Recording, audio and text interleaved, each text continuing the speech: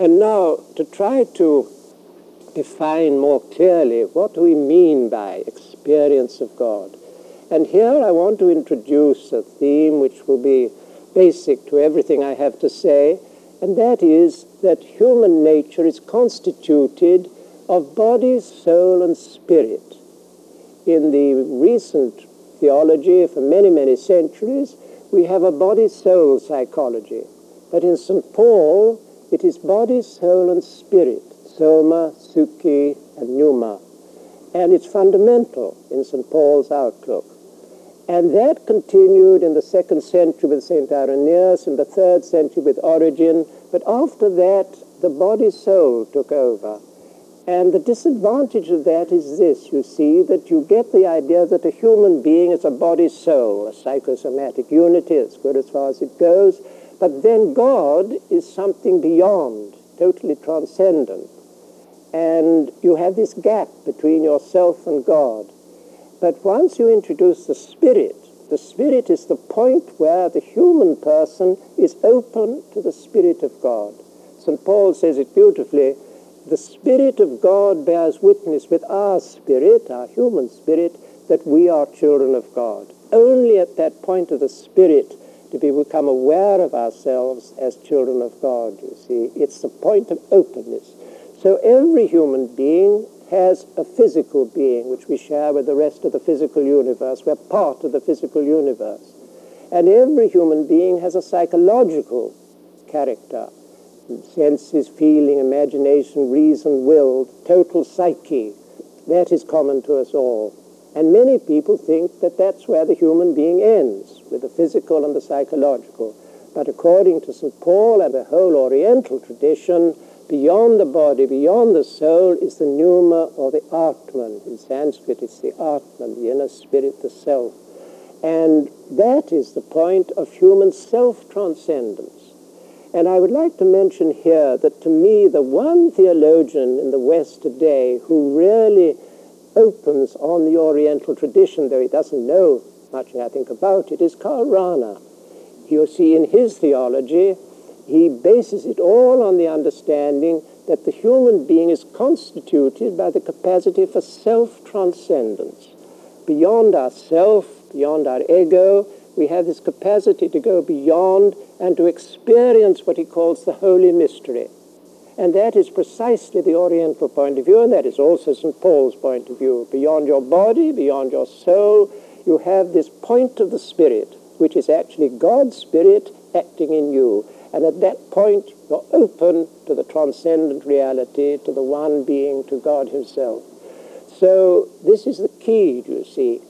And when we speak of the experience of God, we don't mean a physical experience or a psychological experience, but experience of God in the Spirit. And that is what we mean in our Christian tradition by contemplation.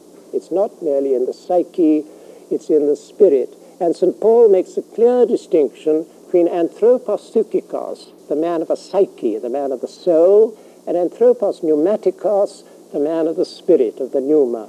And for him, the psychic man is the natural man without grace, you see. But the spiritual man is the man who is awakened to the reality of God. So when we speak of spiritual experience, we mean experience of God in the Spirit, beyond word and beyond thought. And this is the problem, you see. You have to go beyond words and you have to go beyond thought. And at that point, you experience this inner unity, this non-dual reality. You see, the rational mind always thinks in terms of duality, subject and object, mind and matter, body and soul, time and space, and so on. All these are the categories of the rational mind. Very valuable and necessary in their place, of course. We don't discard them. But you have to go beyond those dualities. And as you enter into the Spirit, into contemplation, you transcend the dualities. You transcend reason and logical thought, and you open yourself to the direct experience of the Spirit within. And that is the unifying experience, you see, the unity. So that is what we are seeking, how to go beyond reason. And to a large extent, you see, our Western world and our Western church is dominated by the reason, the logical reason. And it has its great value, of course, and one can't discard it. But it's absolutely necessary to go beyond. And I think you see all over the world today, as I mentioned, you see people are seeking this consciously or unconsciously. They want to get beyond the body, beyond the psyche, and experience this spirit within, the interior experience of the spirit. That is what people are looking for. And I think the hope of humanity is that they're awakening to this spiritual reality which is taking place all over the world. So that is the first and fundamental thing, that the whole of life is orientated towards the experience of God, and the experience of God is an experience of God in the spirit. Though I should mention, and this is important, you never separate the spirit from the soul and the body. Man is an integrated whole, and nothing is experienced in the spirit which doesn't have its repercussions in the body and the soul. As you know, they now study people in meditation and see its effects on the brain waves. You have the alpha and the beta waves and so on. And so it has a physical effect. And obviously on the psyche also, it has an emotional effect. It has an effect on one's whole mind. It changes it. But the source is in the spirit. And one must go beyond the body, beyond the mind, discover the source in the spirit.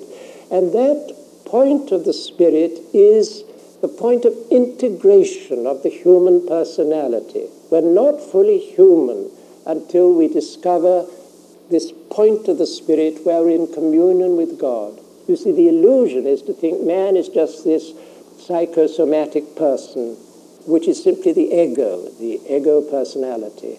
And that is our lower person, you see, and it's what we have to get beyond. And the true man and the true self is not in the body, not in the soul, but in the spirit. That is where we become ourselves. And in the Hindu tradition, of course, the Atman, the spirit, is the self. It's your true self. And you're not your true self as long as you're an isolated individual. Only when you go beyond your ego, your isolated and empirical self, and awaken to the transcendent self, which is your real being, your being in God, in Christ, in the Spirit, you see. That is what we're seeking. So this point of the Spirit is a point of the integration of the human personality, and that is for everybody. The Spirit is present in every human being. It may be totally concealed, they may never discover it, but it's always there, and without it you're not fully human. See, it is the point of human fulfillment. And so it's this point of integration. But the next thing is this, that when we reach that point of the Spirit, we experience ourselves in unity with the rest of mankind. As a body, we're all separated. Every body is a different physical structure, and we're all different, and all racial differences and national and language, all these things come from our bodily differences, and you can never get over those. And psychologically, we're all different. Men and women are different, and Asians and Europeans are different. There are psychological differences, and each human being has its own psychological characteristics, and we're all different. And only when we go beyond the body and beyond the soul, the psyche, to that point of the spirit, do we find our point of unity with mankind. And I think this is very serious, you know, that the unity of mankind can never be attained on the level of the body and the soul. Only when people awaken to the spirit can they find this genuine unity where they are one with one another. And so that is the second thing. We find ourselves, and we find ourselves in this communion with others, in this oneness. And then thirdly, beyond that, not only do we discover our unity with mankind, we discover our unity with the whole creation. And this is a very profound experience. As you go beyond yourself, you become aware of your links with the whole creation, with the earth, with the planets, with the stars, with the galaxies. And again, you know, this very interesting that modern physics now sees matter as a field of energies which is totally interdependent. The person I rely on in these things is Fritjof Capra. Most of you will know his Tower of Physics, and a still more important book, The Turning Point. where he applies this knowledge of the physical world to psychology, medicine, and economics, saying how it's going to transform the whole of our way of life. The physical universe is conceived, as he calls it, a web of interdependent relationships. There is nothing in the world that is not dependent on everything else. Francis Thompson wrote a poem, "Move but a wing and stir a star." The smallest movement on Earth has its repercussions throughout the universe. It's extremely profound view that the whole is present in every part, and we're all linked with the whole cosmos.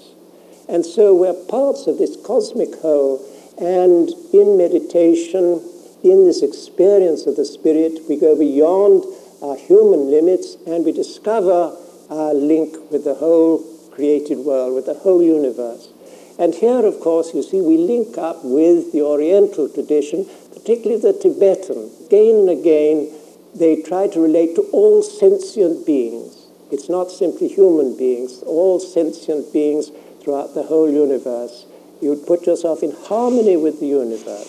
So at that point of the Spirit, we integrate ourselves with the whole of humanity, we integrate ourselves with the whole cosmos, and we're returning to the source, you see, to the center from which we've all come.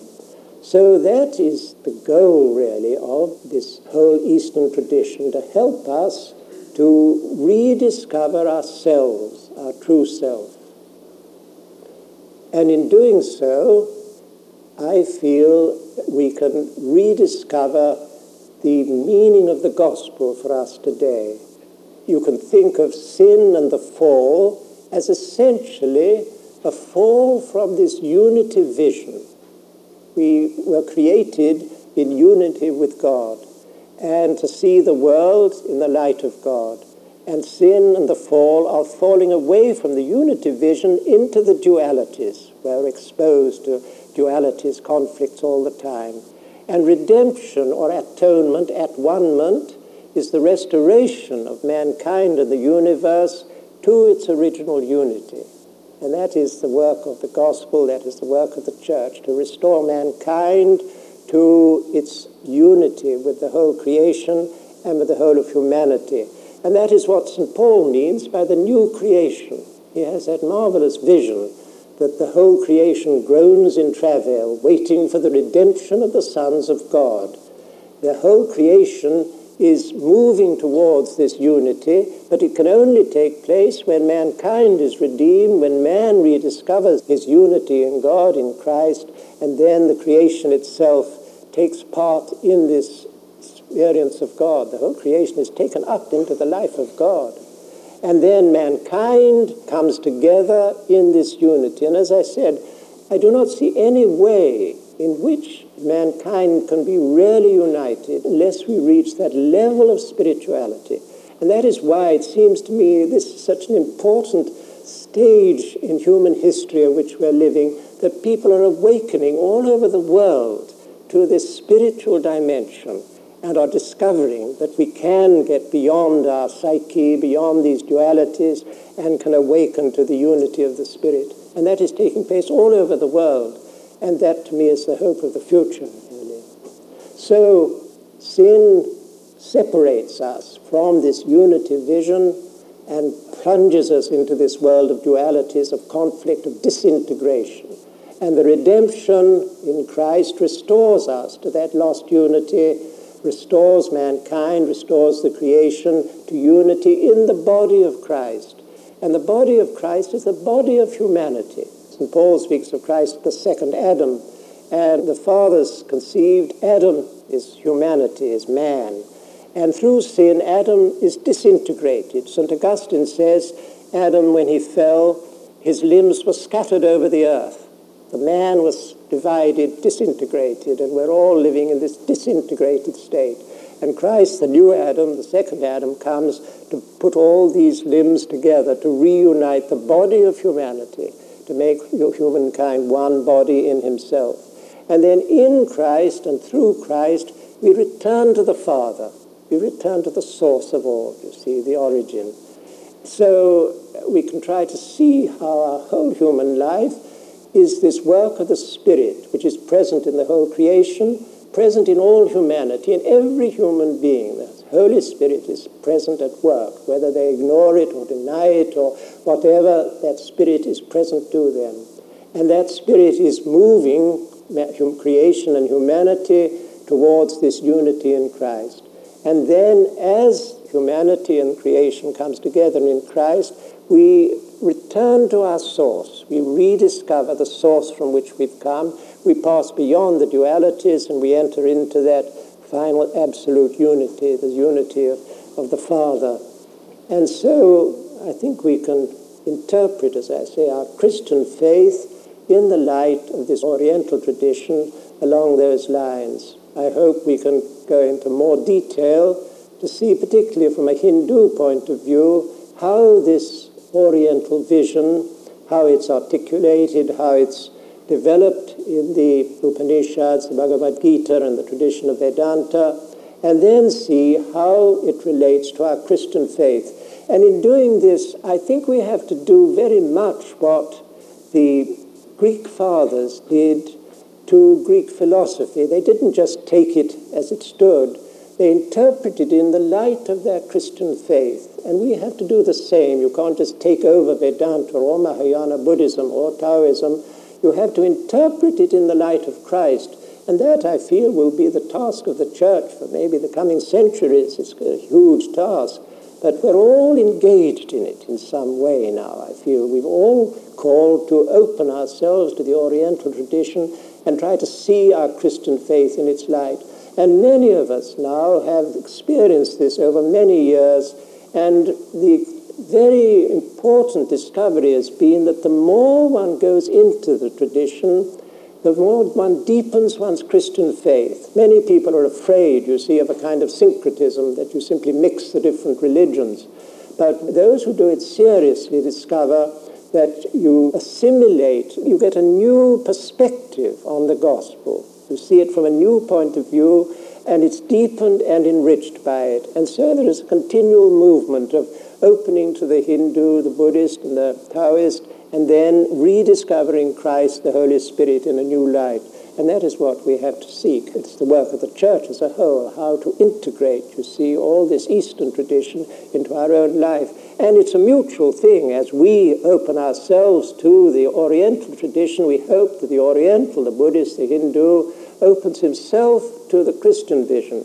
But then, of course, our Christian vision must be presented to him in a way that's meaningful. And at present it is not, you see. The way the Christian faith is presented to the Hindu in its Western form has very little meaning for him. That's why there are practically no conversions, you know. From the educated Buddhist or Hindu, you get practically no conversions. I say there's only 1% of Asia, but even that 1%, it's mainly among the uneducated tribal people, or Harijans as we call them, the former untouchables in India. The number of caste Hindus, educated and pious Hindus who convert is negligible almost. See, so this is the challenge, that we must present our faith to Asia in terms which Asia can understand, and that means we've got to understand the Asian tradition, and then we hope they also will begin to understand our Christian tradition. And so there will be a coming together of the different religions of the world, and that's what we must hope, a convergence. And I often describe the process in terms of the fingers on the palm of the hand. The fingers represent the different religions. Let's say Buddhism, Hinduism, Islam, Judaism, Christianity. And Buddhism is miles from Christianity, you see, on the surface. But as we go deeper into any tradition, we begin to converge.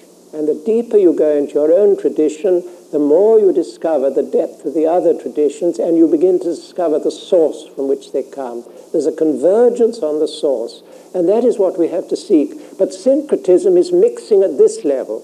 You take a bit of Hinduism and Christianity and mix them together, and that is syncretism. But ecumenism, or the path of convergence, is when we go to the depth of each tradition and discover ourselves in the depth of the Spirit, you see, at that center of unity. And that is our final goal.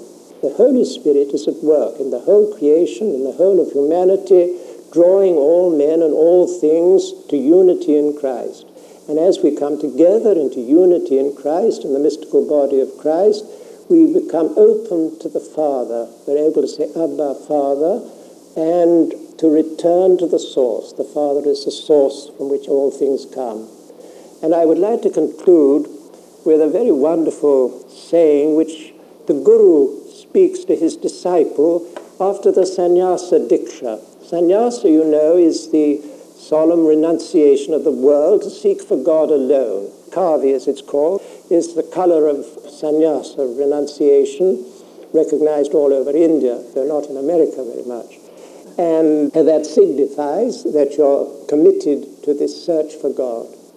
And at the end of the ceremony, the Guru says to the disciple, go, my son, across the wide spaces of the mind, go to the source, go to the unborn, yourself unborn, go to that which you have found and from which there is no returning. And that is the journey which we're setting out on, really. Return to the source, across the wide spaces of the mind, across the whole human experience, returning to that source. And for us, it is a return in Christ and in the Holy Spirit. And so we ask that the Holy Spirit may guide us all in our reflections, in our meditations, to rediscover this unity, to find ourselves in the unity of the Holy Spirit in Christ, in the Father. This concludes Father Griffiths' first presentation. The second, Contemplative Theology and the Experience of God, is on the next cassette in numbered order.